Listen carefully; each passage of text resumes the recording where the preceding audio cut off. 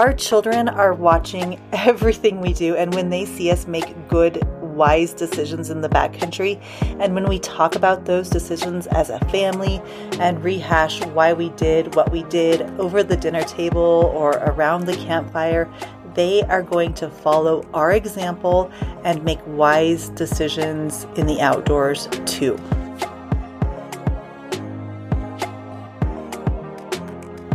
Hi, I'm Rebecca. I love helping women get outside and onto the trails. I'm a small business owner, outdoor educator, ski instructor, wife, and mother navigating the world as a breast cancer patient. I'm here to answer your questions about life, entrepreneurship, parenthood, health, and the pursuit of hiking trails, abundant sunshine, and warm campfires. If you're a woman looking for answers, you're in the right place. So grab a drink, pull up a chair, and let's chat. This is the Hike Like a Woman podcast. One thing that's helped me feel better after recovering from surgery and chemotherapy and during radiation has been making an effort to get outside every single day. Sometimes this is just a walk around the park. Sometimes it's 3 miles out on a trail, soaking in the sunshine and the cool mountain air. If you're looking to get into hiking and you want to know what you should put into your day pack for your next adventure, I have got you covered. All you have to do is head on over to hikelikeawoman.com and check out our free guides section for a downloadable PDF packing list designed to help you be prepared as you head confidently into the backcountry. Once again, you can find the guide at hikelikeawoman.com. Hi, and welcome back to episode 2 of the Hike Like a Woman podcast. Let's get to our first question from Jess. Hi, Rebecca. I have a toddler and a soon-to-be kindergartner. Lately, my oldest daughter has been wanting to explore more on her own when we go hiking. I want her to be fearless in nature, but I'm scared she'll wander off and get hurt or lost. What can I do to help encourage her to explore, but keep her safe too?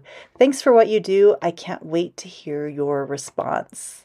Hi, Jess. I love this question so much. Thank you for emailing this to me. One of the reasons that I love this question is because it's something that relates to not just hiking with kids, but I think that anyone who is looking to hike more but might feel a little bit nervous or scared can relate to this question. So there is a very fine line that we all walk between bravery and fear as women, and it's also a fine line that our children walk all the time. Let me give you a quick example.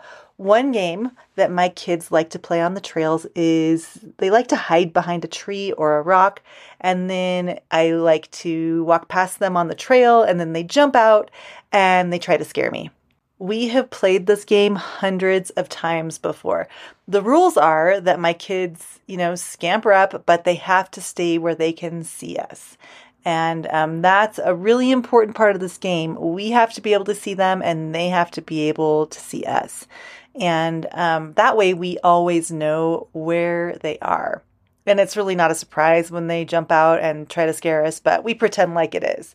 And we have rules. And I think that rules and boundaries are really, really important in the backcountry. Because this is a rule and my kids are confident in the outdoors because of all these outdoor adventures, it's normal for my family, and I've always felt like this was a pretty safe game to play until one time when my youngest son, who was a kindergartner at the time, decided that he was going to wander a little farther than normal. And let me tell you, he is a really good hider. He's quiet. He doesn't giggle. He is good. And he is always the last one to be found when we play hide and seek. And so I'm hiking. It's just me. My husband's at work. So I'm hiking. It's just me and my 2 kids. My kids scamper down the trail. We're literally like a quarter of a mile from the trailhead. So this is not a big deal. And my kids are like, Mom, we're going to go scare you. And so they run down the trail and I see them and I think they're together. So I'm cool, like whatever. So my kids are gone. They're down the trail. I know exactly where my oldest is because I saw him hide and I thought the younger one was with him, but he wasn't. But I know where my oldest is and he's also loud. So he's totally giggling and pretending not to be hiding behind a tree. So I walk down the trail. My oldest son jumps out from behind the tree and he scares me. And then I look and I see that it's only him, that his little brother wasn't hiding with him. So I said, "Hey, where's your broski?" And he was like, "I don't know." So I'm like, "Oh, we have to find this child and I can't see him, so he probably can't see me." So we wandered down the trail and my youngest son didn't jump out and try to scare us. So we started yelling his name and we were yelling his name as we're walking down the trail and he's not responding. So I told my oldest, who was 7 at the time, to walk to the trailhead and see if he was at the car. And if his brother wasn't at the car, he was supposed to come right back up the trail to me. And I figured that was a pretty safe plan. My oldest was confident and knew where he was going and what he was doing, so no problem there. So I send my 7-year-old to the trailhead. And then I continue walking down the trail and, looking behind every single rock and every single tree. And I'm starting to get a little bit nervous because my youngest son just isn't responding and I can't see him anywhere. If you're a parent, you've probably had a moment like this before. It was one of those moments where I knew that I needed to stay calm. And really, it had only been a minute or two, but instantly, my heart was pounding, my hands were sweating, and I was going through all of those what if scenarios in my mind. Like, what if my kid had gone to the car and somebody had kidnapped him because I wasn't there? Or what if he had gone to the trailhead and gotten run over by a car and I didn't hear it? Or what if he had gone to the trailhead, gone to the bathroom in the outhouse, and fell in? Or what if a sneaky mountain lion, which is one of my biggest fears, and we've talked about this before, snatched him up so quickly and so quietly that I didn't even hear him yell? I mean, these are the thoughts that were going through my head. I went from like 0 to like 100 freak out mode in just seconds. So I'm starting to get nervous. All these things are going through my head. I'm hiking down the trail. I'm yelling for my child. Eventually, my oldest comes running back to me and he says that his brother isn't in the car at the trailhead. And I'm like, damn it. And just when I'm about to pick up my phone and double check to make sure there's reception so I can call the sheriff's office, my youngest son poked his head from behind a rock and said, "Hi, Mom." I hugged him so tight, I almost suffocated him. And I said to him, "Don't you ever do that to me again." I said, "You are such a good hider, but I can't see you." And I couldn't see you. And I started to get so scared. And I love you so much. You have to remember our rule. What is our rule? And he said to say where he could see me. And I said, yes. And we need to talk about that rule a little bit more. So it was a very happy reunion. A very happy reunion. And as we were driving off the mountain, I wanted to keep talking about it with my children because I wanted them to know how I felt. My 7-year-old definitely felt a little bit scared for his brother, but my kindergartner, my 5-year-old, it still was kind of a game to him. So as we're driving off the mountain, I did the whole I used to be an Army officer thing, and we debriefed the situation and we talked about it. And then at dinner that night, we talked about it again as a family. And my husband and I decided to come up with a family word that we could yell when the game is over. So again, a word that we could yell when the kids need to just immediately come to us. And it's not a word that we have had to use since that incident, but sometimes we chat about it, and we chat about that word almost before every outdoor adventure. Another thing we could do is maybe like use a specific whistle call, since we always try to hike with a whistle or whatever. But the point is this: we had a plan. The plan went wrong. It was corrected. We learned from it and we implemented a new strategy. So to me, That's what hiking with kids or hiking with a group that I'm guiding or just hiking in general is all about. It's a cycle of being prepared, expecting there to be kinks in your plan, reevaluating, coming up with a new plan, and then moving on. Jess, you are so awesome for wanting to get out there and make sure that your children aren't just hiking down a trail, but they're learning too. And I don't want this story to scare you, but I do want to use it as a teaching point. First, it is so important to set up and clearly communicate boundaries or rules with our children. Rules like, hey, you got to stay where we can see you and you can see us. But in setting up those boundaries, we have to always recognize that kids are going to push those boundaries. And it's a constant process of adapting and educating our children and revising that process. Next, it's also important to know the limitations and your limitations as a parent and the limitations of your children.